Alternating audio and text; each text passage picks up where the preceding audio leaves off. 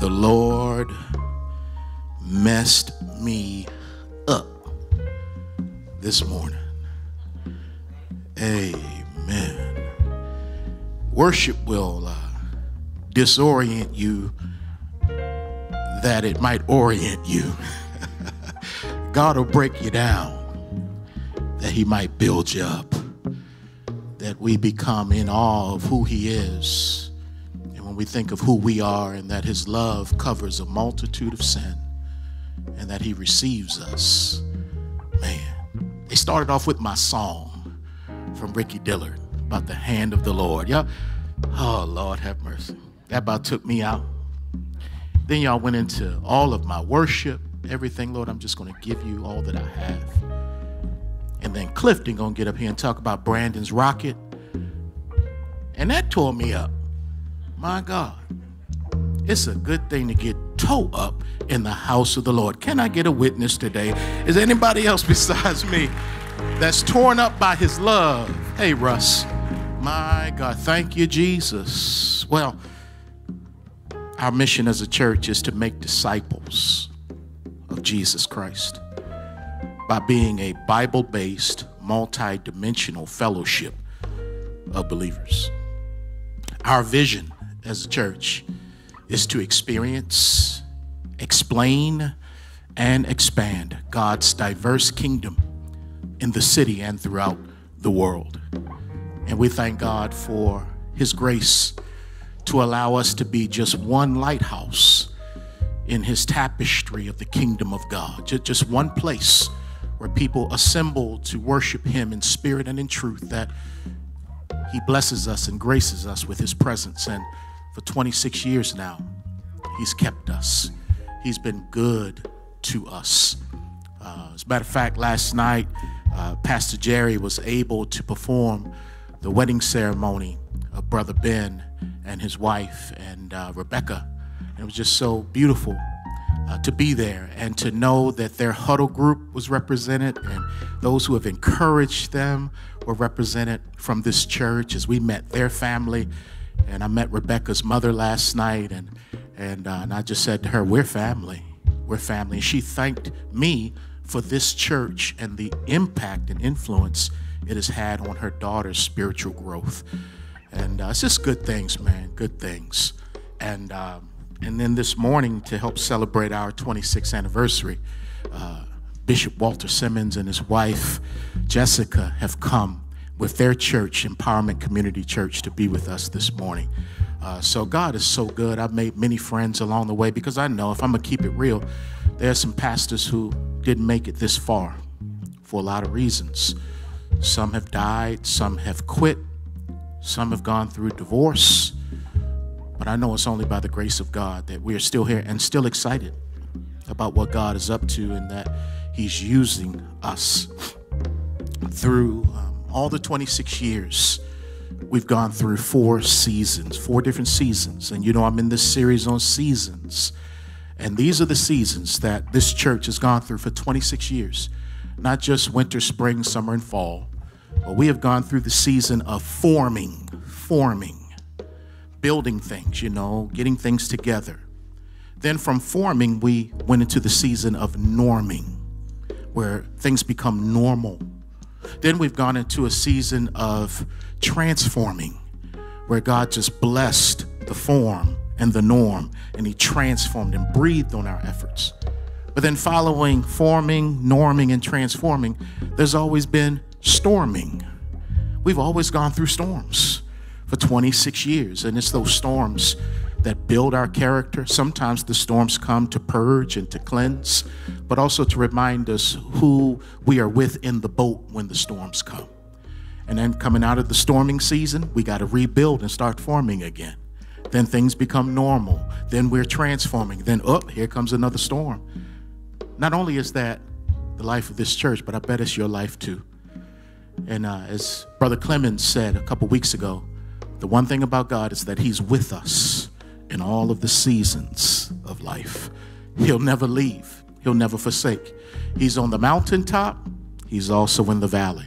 I don't know where you are this morning, but he's with you. I don't know where you are, but his grace is sufficient. Well, there's a saying that says, behind every good man, there stands a good woman. Behind every good man, there stands a good woman. But I want to remix that today in my hip hop way and not say behind every woman there stands a good man, or rather behind every woman there stands a good man. I want to say beside every good man there stands a good woman. Beside. When God created Adam and Eve, he created them together and he blessed them male and female, and he told them to go and have dominion over the earth, side by side. Now, they had different roles within the marriage, but side by side, a power couple in the kingdom of God. And there's a couple in scripture that reminds me of that encouragement from scripture of being side by side, and that's Priscilla and Aquila. The Bible says in Acts 16, greet Priscilla and Aquila, my fellow workers in Christ Jesus, who risked their own necks for my life, to whom not only I give thanks, but also all the churches of the Gentiles. Likewise, greet the church that is in their house. Aquila and his wife Priscilla, they were fellow workers with Paul. They risked their lives for the sake of the gospel, and they had a church in their house, a side-by-side team. 6 times we see them in scripture, Aquila and Priscilla. But of those 6 times, 3 of those times, her name is mentioned first. Priscilla and Aquila. Priscilla and Aquila. And Paul knew what he was doing when he put her name first, because there were some chauvinists in the kingdom of God who felt that women were inferior or second-class citizens, not recognizing that women are joint heirs with men in the kingdom of God, recognizing that women have just as much Holy Ghost as men have. Again, may have different positions and callings, but in the kingdom of God, equally blessed. Aquila and Priscilla side by side.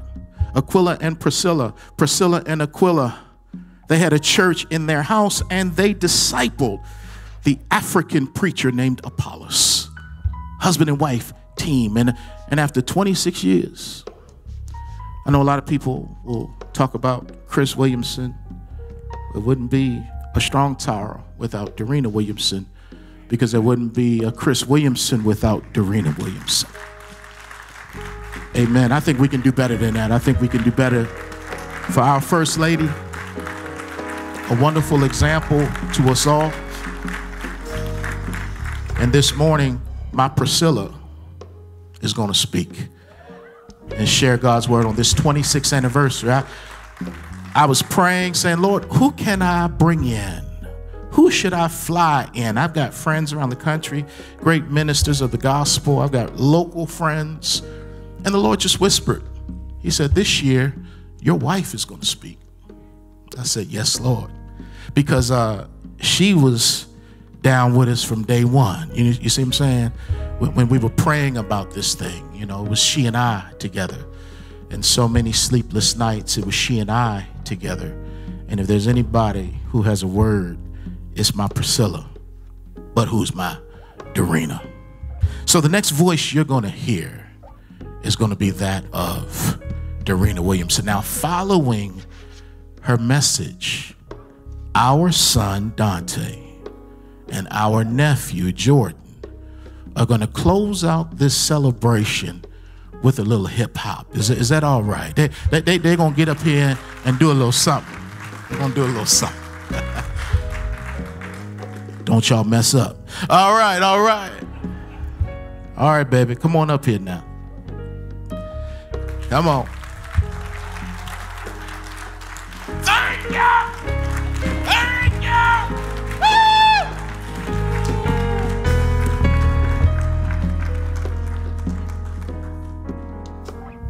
Sure. Whatever you say.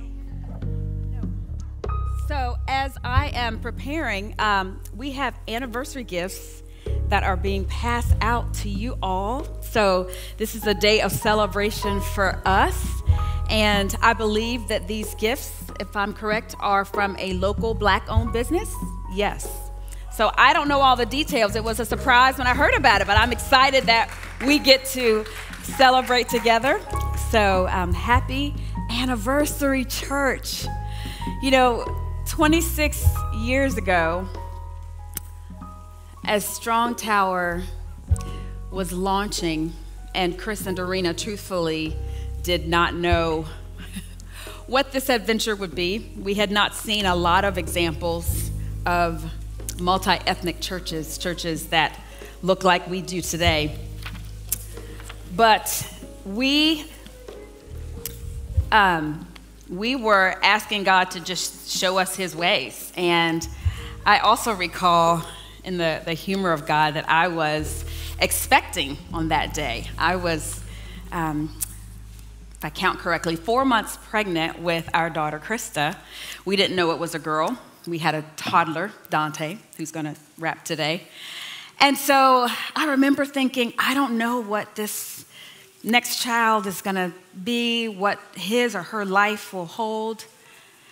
And we're birthing this church, and I don't know what that life is gonna be or what that's gonna look like either. But one thing I knew as a preacher's kid was that God would be faithful. And as God allowed us to give birth to a daughter who is getting married on Friday, so we would covet your prayers.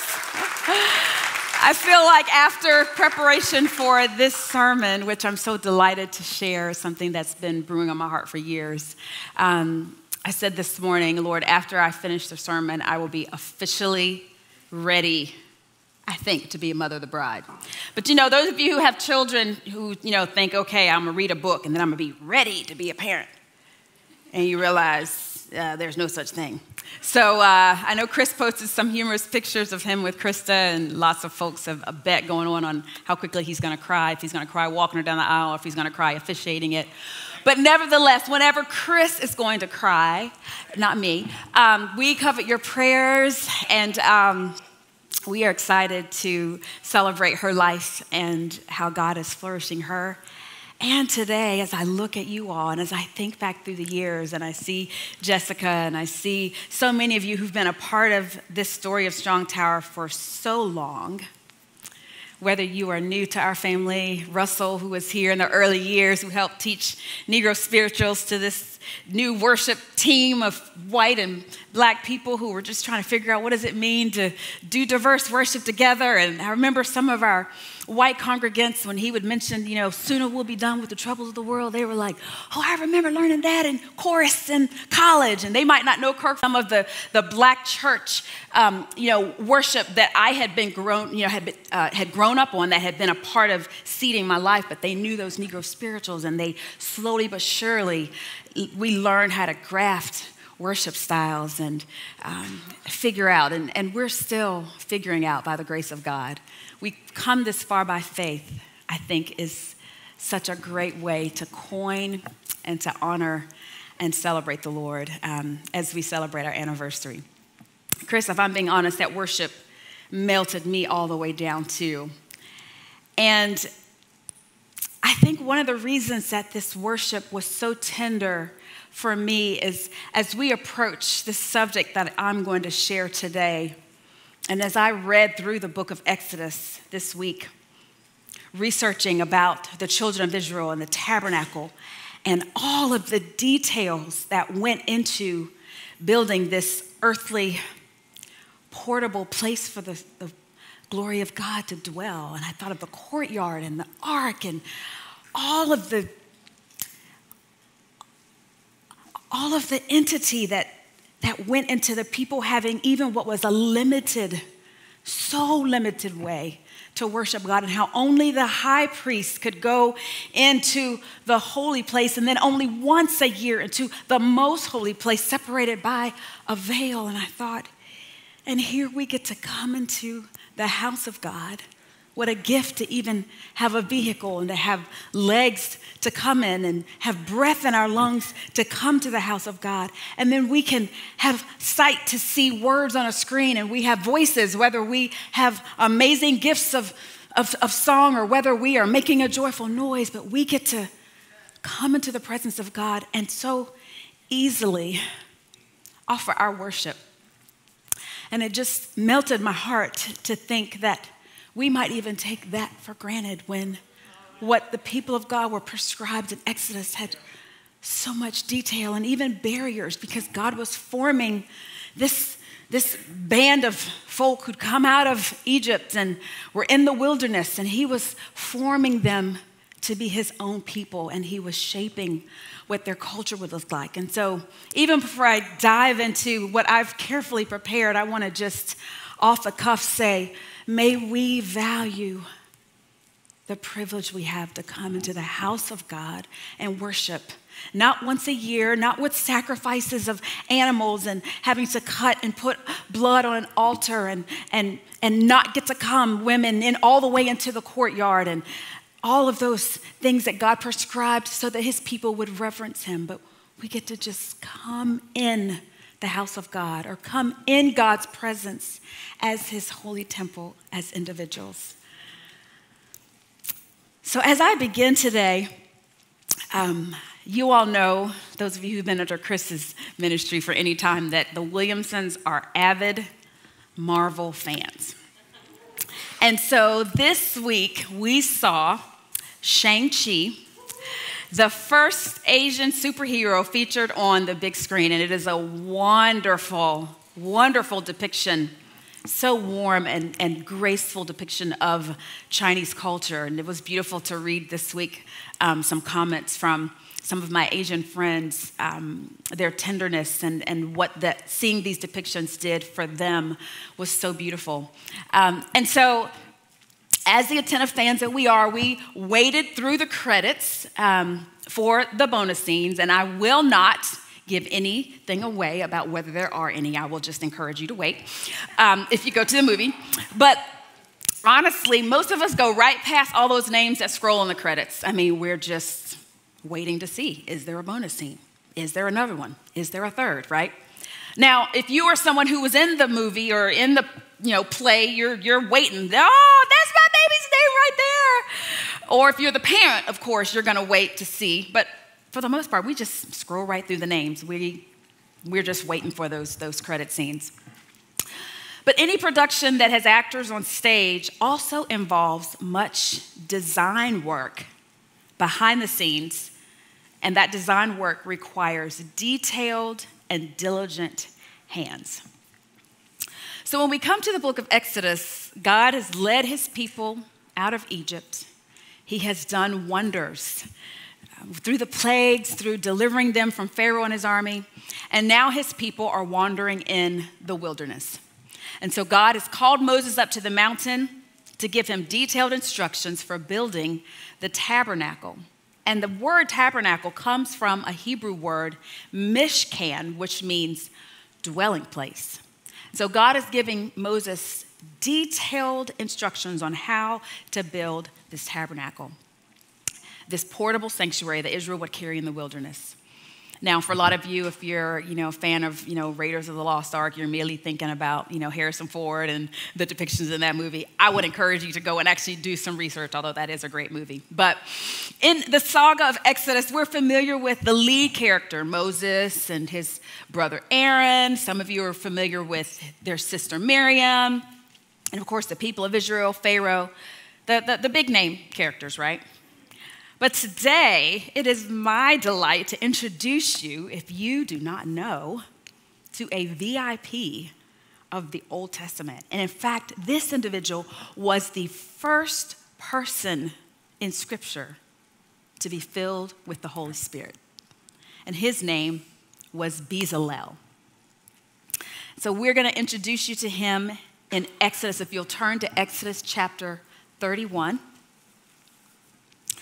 And if you are new to our faith or you are not familiar with the Holy Scriptures, Exodus is the second book of the Bible. So you are going to turn right past Genesis, and there you are in Exodus. And we're going to start in chapter 31, and I'm going to have some of these verses on the screen. But I would encourage you all, this is a fascinating read. And as someone who's read through the Bible several times, I will confess that these chapters, we kind of skip through. We get to, the Red Sea. Oh, I know that part. And then we skip on past. Oh, there's a lot of names. Oh, there's a lot of details. I get past all that. Oh, yeah, I want to get to the golden calf. Yeah, I want to read about when the people, forgot who God was and forgot Moses and built a calf. I want to read all that. So I want to get past all those extra chapters, and I want to get to the goodies. But today I want to recast for you that every name and every person has a purpose in Scripture, just as we do, okay? So let's go to Exodus chapter 31, and we're going to start in verse 1. I'm reading out of the New King James Version. Then the Lord spoke to Moses, saying, "See, I have called by name Bezalel, the son of Uri, the son of Hur, of the tribe of Judah. And I have filled him with the Spirit of God, in wisdom, in understanding, in knowledge, and in all manner of workmanship, to design artistic works, to work in gold, in silver, in bronze, in cutting jewels for setting, in carving wood, and to work in all manner of workmanship." Verse 6, "And I have appointed with him Aholiab, the son of Ahisamach, of the tribe of Dan. And I have put wisdom in the hearts of all the gifted artisans, that they may make all that I have commanded you: the tabernacle of meeting, the ark of the testimony, and the mercy seat that is on it, and all the furniture of the tabernacle, the table and its utensils, the pure gold lampstand with all its utensils, the ark of incense, the altar of burnt offering with all its utensils, and the laver and its base, the garments of ministry, the holy garments for Aaron the priest, and the garments of his sons to minister as priests." Verse 11, "And the anointing oil and sweet incense for the holy place. According to all that I have commanded you, they shall do." So let us pray, and then we are going to dive into this subject matter, skilled and filled. Let's pray. Heavenly Father, here is our worship. We pray that you would receive our worship. As we dive into your word in Exodus and we read about the precision and the details and, Lord, the long and rich list of items and effort that you called for Bezalel and all of the gifted artisans that you filled and you skilled to build this most holy place for you. I pray that your holy people would read this and be humbled at all of the effort that you called for your people to reverence you. And that, Lord, it would cause us to have a greater appreciation for all of these words in your scriptures. And Lord, that we would leave today with more curiosity about these characters that we may not know much about.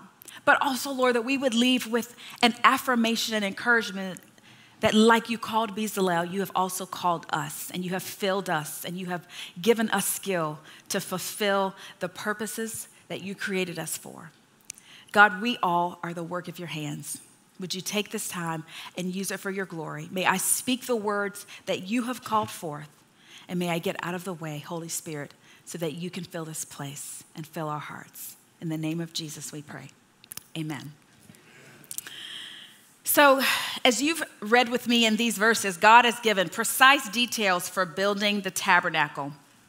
Now, the tabernacle was surrounded by a fence, there was a gate, and I'm giving a very brief overview here, but there was an outer courtyard that had an altar for burnt offerings, and then there was a screen for the holy place, and then another curtain for the most holy place, and inside was the Ark of the Covenant. Many of you have heard of that. That was made with acacia wood, and it had poles to carry it that would be overlaid with gold, the Ark and the poles.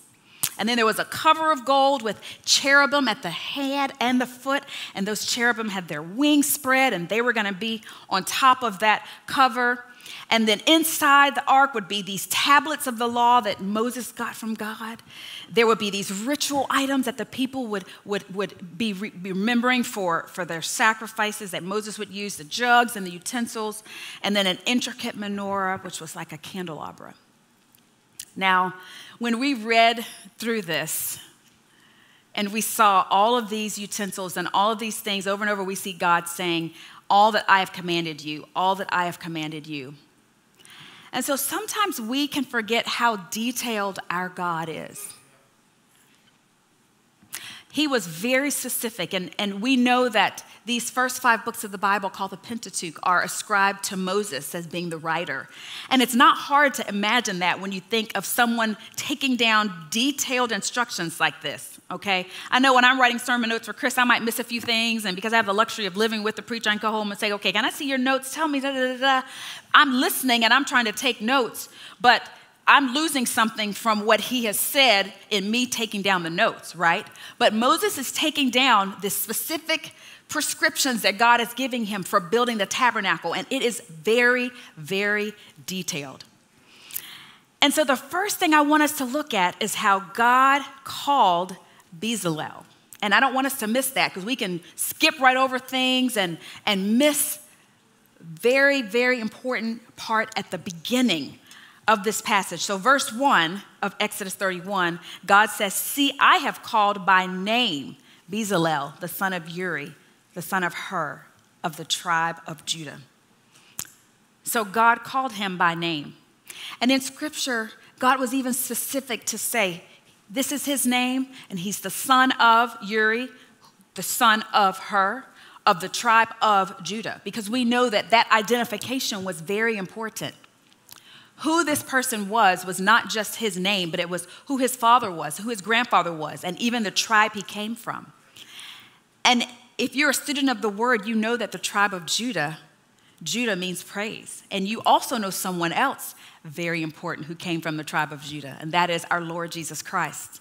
And so in Bezalel's story, just as we're introduced to him, we see that this man came from the tribe of Judah, the same tribe that Jesus came from, the tribe whose name means praise. In his story, God planned the place and the time and the family that he would be born to, because God had a specific purpose for him. We also see Exodus 35 when Moses says to the children of Israel, he introduces Bezalel to them. He's literally saying to the people the same thing that God has said to him. And Moses said, 35:30, to the children of Israel, see, the Lord has called by name Bezalel, the son of Uri, the son of Hur, of the tribe of Judah. So don't miss the fact that God called Bezalel by name. And when I think of someone being called by name, I think of familiarity. You know, if someone calls out to me in the grocery store, excuse me, ma'am, I might not think they're calling me. Every once in a while, I'll get tickled when someone who's older than my 50 years says, hello, young lady. And I'm like, that's kind of flattering. Thank you for calling me young lady, because I don't call myself young lady anymore. But if someone says, Dorina, I turn because they called my name. They must know me. So God called Bezalel by name. There was a familiarity that God had and something special that God had for this man. But God was so gracious because he didn't just call Bezalel. He gave Bezalel a sidekick. Look with me in chapter 31, verse 6. It says that God appointed with him Aholiab, the son of Ahisamach of the tribe of Dan. And then we see again in Exodus 38:23, Moses says the same thing to the people that God said to him. And with him was Aholiab, the son of Ahisamach of the tribe of Dan. And then we get some more detail about Aholiab. He was an engraver and a designer, a weaver of blue, purple, and scarlet thread, and of fine linen. So we see another name, another special person that was being called forth by God for a special task. And I want you to remember that Aholiab was an engraver, a designer, a weaver of blue, purple, and scarlet thread, and of fine linen. Those threads and those colors were the colors of royalty. And there was something specific that God was going to call for him to do in this assignment for building this dwelling place. So our first point is that God called Bezalel. Bezalel was called. Our second point is that God filled Bezalel. Exodus 31:3 tells us, God says to Moses, "And I have filled him with the Spirit of God, in wisdom, in understanding, in knowledge, and in all manner of workmanship." I just love that. As I said at the introduction, this is the first time in Scripture, right here in Exodus 31, that we read someone is filled with the Spirit of God. Now, so many of us, when we think of being filled with the Spirit of God, we immediately point our pen at Pentecost and the tongues of fire and the people speaking in other languages that were unknown to them before the Holy Spirit filled them. We think of the gifts of the Spirit and whatever your experience has been in your denomination and your walk with God. But let us also cast that being filled with the Holy Spirit looks like an artisan that many of us have never heard of. The first person in Scripture filled with the Spirit of God was a creative. So those of you who God has given those really specific creative gifts and you do things with your hands, soak that in. Think about that as you apply the gift that God has given to you, that it is not by might, not by power, but by my Spirit, says the Lord, that this man was not just a talented guy who could do some really cool things, but before we read about all that he could do, we read that he was called by name and that he was filled with the Spirit of God. And I want that to be a fresh wind of encouragement for your hearts as you use the gifts that God has given to you. As you understand that those gifts are not just for you. They're not just for your benefit. They're not even just for you to be of benefit to others, but it is through the filling and the power of the Holy Spirit that you can, like Bezalel and like Aholiab, accomplish things that are landmark. Because you do know that there had never been a tabernacle built for Jehovah, right? This was something brand new. It wasn't like he could say, well, let me see who has done this before. God was calling this man to do something that had never been done before.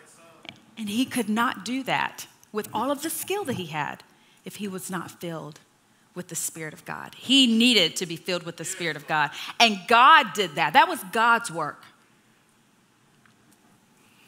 Exodus 35:31 tells us, and he has filled him with the Spirit of God in wisdom and understanding, in knowledge and all manner of workmanship. And I hope you're seeing that repetitiveness, that God is repeating the same exact things a second time. And then we get some more detail about what God filled Bezalel with. He filled him to design artistic works, to work in gold and silver and bronze, in cutting jewels for setting, in carving wood, and to work in all manner of artistic workmanship. Phew, anybody else tired reading about all the creds this guy had? Like, man, how many skills can one guy have?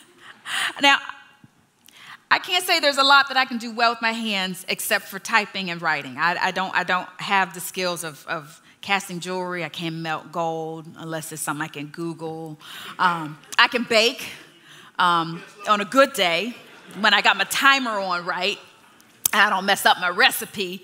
But this man had gifts of working with artistic elements and gold and silver and bronze and cutting jewels and carving wood and working in all manner of artistic workmanship.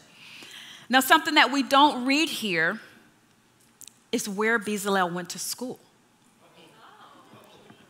Now, do not take this as a moment of Darina came up today and said we don't need to go to school. Children, until you were the age of 18, in this country, legally, your job is to go to school, okay? Yes. But my point is, whether God has gifted you with a PhD, or whether you are struggling through first grade and you can make it, baby, you can do it, trying to put numbers together and words together, I get it. It is about being filled with the Spirit of God. And it is about the skills that God has given to you. And I'm speaking from a mother's heart to children of all ages, whether you are a child or whether you are an adult who is trying to figure out, what is it that God has given to me? I don't know. I want to encourage you, first of all, to ask the Holy Spirit to fill you. May that be the most consistent thing you pray. Holy Spirit, fill me. Show me your ways. Your guidance counselor at school might, and I say might, sadly, might give you some guidance. They might give you some encouragement, and I hope they do. Your parents might have some good suggestions. I had a great conversation with my parents last night as I was preparing this, because I was thinking about this point about how we read Bezalel being filled with the Spirit of God, and we read about all of the cred that this man had, all of these gifts, all of this craftsmanship and effort and things that he could do so well. And I thought about how, especially in my high school years, my dad would every once in a while float out, you would be a good lawyer. You'd be a good lawyer. And, I was such a dutiful child, and I loved my dad. And so, for a minute, I thought, maybe I should be a lawyer, because that's what my dad said. And, it's nice when your parents say you be a good lawyer. That sounded pretty good. They make good money. That's a very important, prestigious, career path. But then I was like, no, I don't think that's for me. And then that's not what God had for me. But yesterday I thought, I've never asked my parents why they thought I would be a good lawyer. And then I thought, well, I don't think I'd like to debate and argue all the time, did I? What was the reason? I was like, I want to call and ask them. Thank God they're both still on this side of eternity, and I can call them and they'll pick up an answer. So I said, Dad, talk to me. Why did you think I would be a good lawyer? And he gave this wonderful answer, and I'm so glad I called, because I never thought about it. But he said, you were very convicted and convinced of what you knew, and no one was going to deter you. They were not going to persuade you. And I just thought, man, that would be a great skill to have in the courtroom. And I was like, well, that's kind of cool. I still don't want to be a lawyer. I'm not going back to law school. That's not what God had for me. But I'm flattered that you thought I would be a good lawyer. And I say to us as parents that we, like my parents, my great godly parents, might have some really good ideas about what our children can be, what they can go out and do in this great big world. I've heard parents my age, peers, say, I think my child should be a blank because they're going to make a lot of money. And we want to carefully cast vision to our children as we believe our job is. And I say we believe our job is, because that's not exactly what Scripture says. Scripture tells us to train up a child in the way he should go, which, if we understand the context, is not tell them the way that they're supposed to go, like you should be blank, but it's looking at how they're bending and walking in the Spirit and keeping in step with what the Holy Spirit is doing in their life as God is bending them. So it's really a focus on God's work, you doing your job of training them up, but not telling them this is what you're supposed to do, because we're not God, right? But let me get back to my point. God is God. But I love that we see in the midst of all of what Bezalel was gifted to do, that it was what God had poured into him. And so I hope that as you steward whatever that is that God has gifted for you to do, that you will remember that it is from God. Whether your work is behind the scenes, and like Bezalel, most people don't know your name, but they know what you did. or whether you stand on stages and you do something where everybody knows your name. That's not the point. Some of us will be called to be behind the scenes and to be faithful, like the gentlemen and the women who do so many things behind the scenes here. You may not know who some of those folks up there are, Peter Waller and our elder Aubrey. Yes, let's definitely give these gentlemen a hand. And our brother Terrence Gibson and so many others who do so many things, Lasagna, and so many things that allow us to hear and experience our worship in here and preparing communion elements. And I could go on and on and on. But whether you do the things that nobody knows who does that or whether you stand where I am, it's about stewarding whatever the gift is that God has given to you. And so hear my heart, brothers and sisters. If you don't know what that gift is, it's okay. Don't compare yourself to someone else. I wouldn't want anyone to leave today and say, I want to be able to stand up and do just like Dorena Williamson. No, there's only one Dorena Williamson. God has called me by name, but there's one of you, and God has called you by name, and God has an assignment for you. So I speak against us comparing our gifts to someone else's or saying, well, you know, look at Moses. He led all the people through the wilderness. What if Bezalel said, well, golly, all I can do is sew curtains and craft wood and melt gold. I wish I could be like Aaron. I wish I could be like Miriam and stand before the people and lead them in worship. But we see a man who was gifted, who was called, who was filled with the Holy Spirit, and who was filled with skill. And he was ready when God had a grand assignment for him. So we've looked at Bezalel was called. Secondly, we've looked at Bezalel was filled. Now, finally, let's look at how Bezalel was skilled. Exodus 31:4. And we are reading some of the same passages again, but this is to reiterate to us because God has given us all of these details and they are important. So 31:4 tells us Bezalel is to design artistic works, work in gold, silver, bronze, cutting jewels for setting, carving wood, work in all manner of craftsmanship. Now, you see this word wisdom in several of these passages as we're reading this, that God filled him with the Spirit of God and wisdom. And I want to remind us that wisdom is good judgment. You know, I've loved listening to Bernard talk about training and how there's so many gifted athletes. So many athletes who, man, they can do this at this age, and man, they can run that, and they can do that. But I've also grown to respect so much as he talks about people learning to be a good steward of the gift God has given them. Because there are folks who could make it to the league if they only stewarded the gift and worked hard. You're not going to make it to the league by sitting and just watching TV and letting your gift just sit.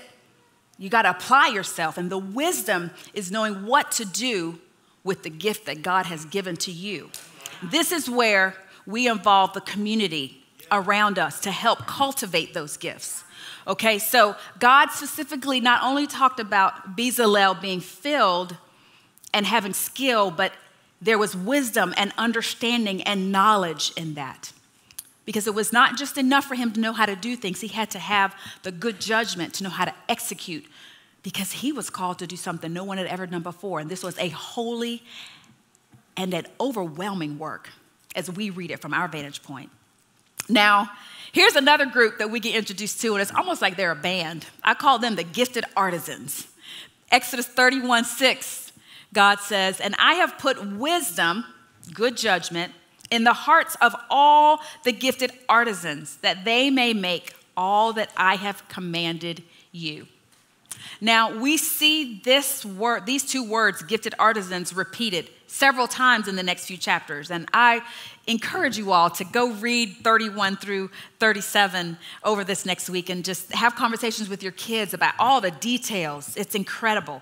But the gifted artisans are mentioned in chapter 31:6 right here. But then they're mentioned in chapter 35, verse 10, 35:25, in chapter 36, verse 1, chapter 36, verse 2, and then chapter 36, verse 8. So there's 7 times there that the gifted artisans are mentioned. And we don't know all of their names, but they were given the task of doing all of these things because 2 guys could not do it all. So what about us? We read about this man, Bezalel, the first person in Scripture to be filled with the Spirit of God. Well, Isaiah 43, verse 2 may be familiar to some of you, but it's such a beautiful passage. Isaiah 43, verse 1, this is what the Lord says. But now thus says the Lord, who created you, O Jacob, and he who formed you, O Israel. And he who formed you, O Israel. Fear not, for I have redeemed you. I have called you by your name. You are mine. Isn't that beautiful? God says that to Israel. I have redeemed you. I have called you by name, and you are mine. And then Jesus gives his disciples and gives us a special word. And I want to read this to you over in John chapter 15. As he's preparing his disciples for his departure, he says to them in verse 16, you did not choose me, but I chose you and appointed you that you should go and bear fruit and that your fruit should remain, that whatever you ask the Father in my name, he may give you. Jesus says to the disciples, you didn't choose me, I chose you. And I've appointed you to go and bear fruit. That is a word for all of us. We are chosen. We are dearly loved. Now, I love when I think about being a gifted artisan and working with all of these amazing materials that Bezalel and Aholiab and the gifted artisans did. You remember what Jesus' earthly work was before he began his ministry and the family that he was called to be a part of. In Matthew chapter 13, when he's in Nazareth and he is beginning his ministry, and I'll read this to you, they're like puzzled, like, what?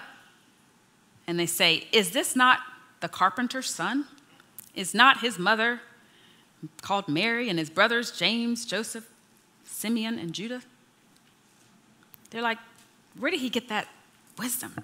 Isn't this just the carpenter's son? Don't we know who he is? We know his family.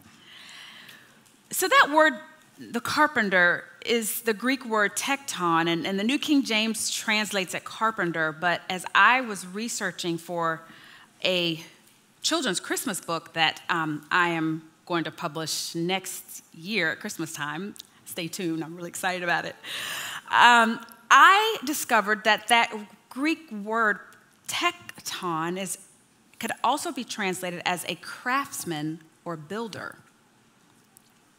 As we learn about Middle Eastern culture and we research the area that Jesus grew up in Nazareth, trees were not readily available then and now. And so most of the homes were constructed out of wood. And so that word in our, modern translations has been translated carpenter, but it also could be translated as a craftsman or a builder. And so if we recast from the Christmas children's books we've read where Jesus is pounding nails into wood, and we think more expansively about being a craftsman or a builder, then we think about the metaphors that Jesus used, right? You all know Luke 20:17, the stone which the builders rejected has become the chief cornerstone. Well, he's giving an analogy that is relatable for the people in his day, but he's also giving something that he knows personally from the work that he most likely did with his father before he was called into his earthly ministry. We read 1 Peter 2:4, where Peter says, coming to him as to a living stone, rejected indeed by men, but chosen by God and precious. You also, as living stones, are being built up, a spiritual house, a holy priesthood, to offer up spiritual sacrifices acceptable to God through Jesus Christ. And I love thinking about that, Jesus talking about being the chief cornerstone. So as we close, and we think about the creative gifts that God gave to Bezalel and to Aholiab, we think about the creative gifts that God has given to each of us. And as I've already encouraged us, parents, Ask God to reveal the gifts that he's given to your child. If you're a child or an adult who's trying to figure out or maybe refigure out, COVID has made a lot of shifts for people with employment and with purpose. And some of you are really struggling to figure out, what is it that I do well? How has God wired me? Or what should I go get trained for? I hope that your takeaway from this message is to pray more for the Holy Spirit to fill you and to guide you with his wisdom, and to trust that God will make clear to you what those gifts are. You know, I believe that in the church, those creative gifts can be used and affirmed. And when I think about the history of Strong Tower, I think about how we've had rap, which we're going to get to hear again in a few moments, but we've had spoken word, poetry.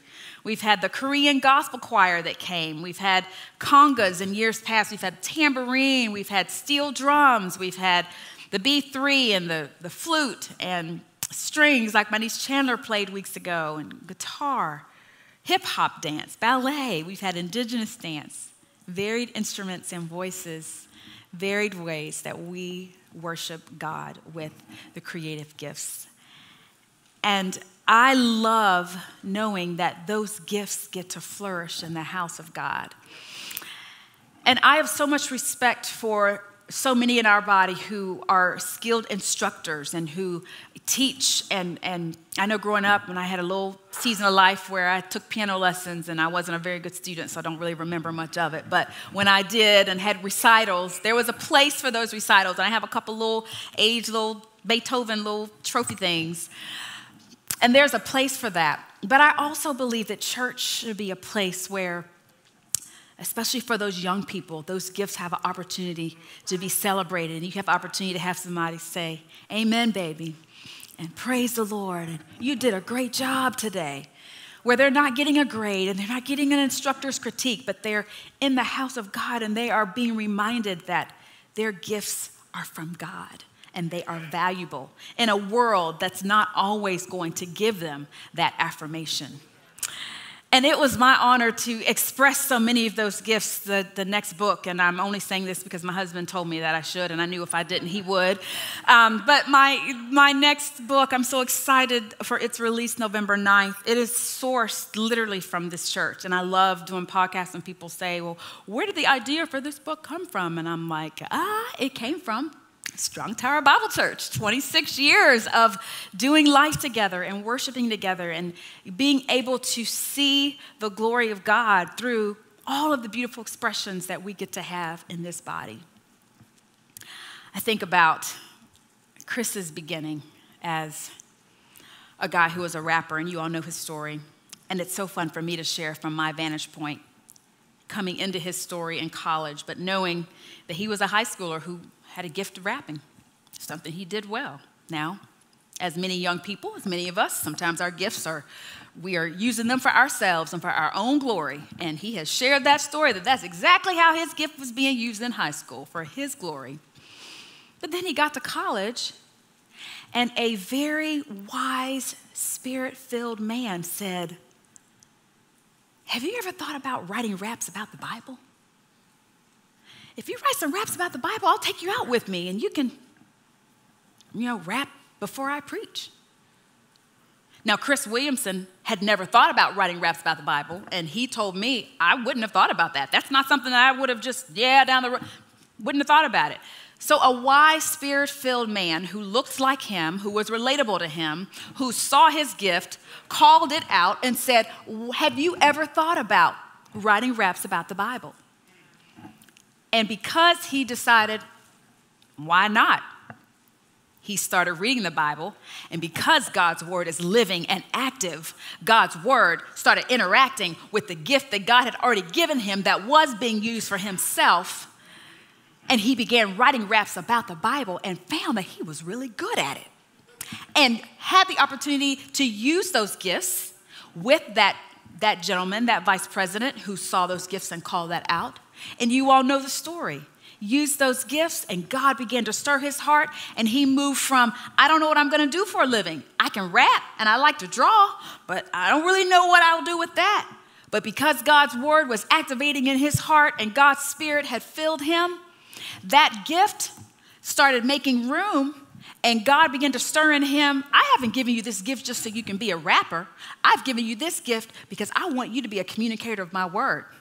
And that called forth a calling to preach, and that called forth Transformation Crusade, and that called forth us moving to Nashville, Tennessee for what we thought would be a record contract and, change the world through rap music and big stages. But that was not why God brought us to Nashville. It was because God had a destiny for Strong Tower Bible Church to exist, and for this man who was gifted by God with a skill that many in the church in the 1980s and in the 1990s and still in 2021, but definitely then, that's of the world. Oh no, that's worldly stuff.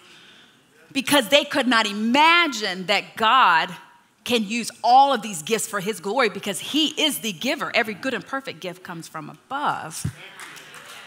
And so the fact that we are here today and that Strong Tower Bible Church exists is because this vessel was willing to be used by God with the gift that God had given him. And so I want to bless you as I end with the words of Ephesians 2:10. For we are his workmanship, created in Christ Jesus for good works, which God prepared beforehand that we should walk in them. Bezalel was skilled and filled to craft something spectacular, something that had never been done before. And I'm so excited that today you get to leave knowing this man's name. Now, after the tabernacle, later Solomon would build his temple, and then it would be destroyed, and then others would build replicas of the temple. But now we are God's temple. There's no more need for a portable tabernacle in the wilderness, because 1 Corinthians 3:16 says, do you not know that you are the temple of God and that the Spirit of God dwells in you? And so if God could call an ordinary craftsman and his sidekick Aholiab and a bunch of gifted artisans to skillfully craft curtains and priestly garments for Aaron and all of the high priests, and poles of acacia wood overlaid with gold, and cherubim and intricate. I mean, the details, y'all. Read through this with your children so that they can really cast a vision for how much specificity our God had in prescribing exactly how he wanted this tabernacle to be built. If God could fill an ordinary man and gift him the gift to be able to prepare a dwelling that would be temporary, how much more majestic is the work that he has gifted for us to do as his temple, who the Holy Spirit indwells. If you have trusted Jesus as your Savior, the Bible tells us that the Holy Spirit dwells in you. And I pray today that you will again posture yourself and ask the Holy Spirit, fill me. May I not flow in my strength. If I have considered that these are my gifts, that I have gone to school and I have cultivated for X amount of years, and I have tooted my own horn, God, forgive me. This message is calling me back to be reminded that my gifts are from you, whatever they look like, whether they are on an athletic field, whether they are in an academic setting, whether they are playing an instrument, whether they are crafting detailed designs, that those gifts are from the giver of those gifts. And beloved, I pray that you will, like me, ask him to fill you, and that those skills will be used for his glory, for whatever grand purpose that he has called for you. Let us pray. God, we thank you so much for giving us Bezalel's name, for giving us Aholiab's name, for telling us who their families were and their tribes, for giving us chapters and verses filled with details that are so amazing, that you had so much line by line information that you imparted to Moses to impart to the people of Israel that now we get to read to show us what a specific God you are. I thank you that you are the giver of those gifts. Holy Spirit, I thank you that you were pleased to fill this man for the specific purpose that you had for him. And I pray that we would be reminded today that you fill us for a specific purpose. And God, I pray for my brothers and my sisters who are listening online or who are listening in person, that God, you would show them your ways. May they not compare themselves to someone else, but may they wait before you and trust that you will reveal your purposes to them. And if you are changing their purpose to something else, may they yield and stay in step, Holy Spirit, and not lean on what they've done in the past, but be open to how you want to flow through them today. I pray for a fresh reverence for the gifts that you have given to us and for you as the giver of all these beautiful gifts. I thank you that we have the privilege of being your dwelling place today, and I pray that we would not take that for granted. Thank you for being pleased to dwell in these mortal bodies. We offer ourselves to you as living sacrifices today. In the name of Jesus, we pray. Amen.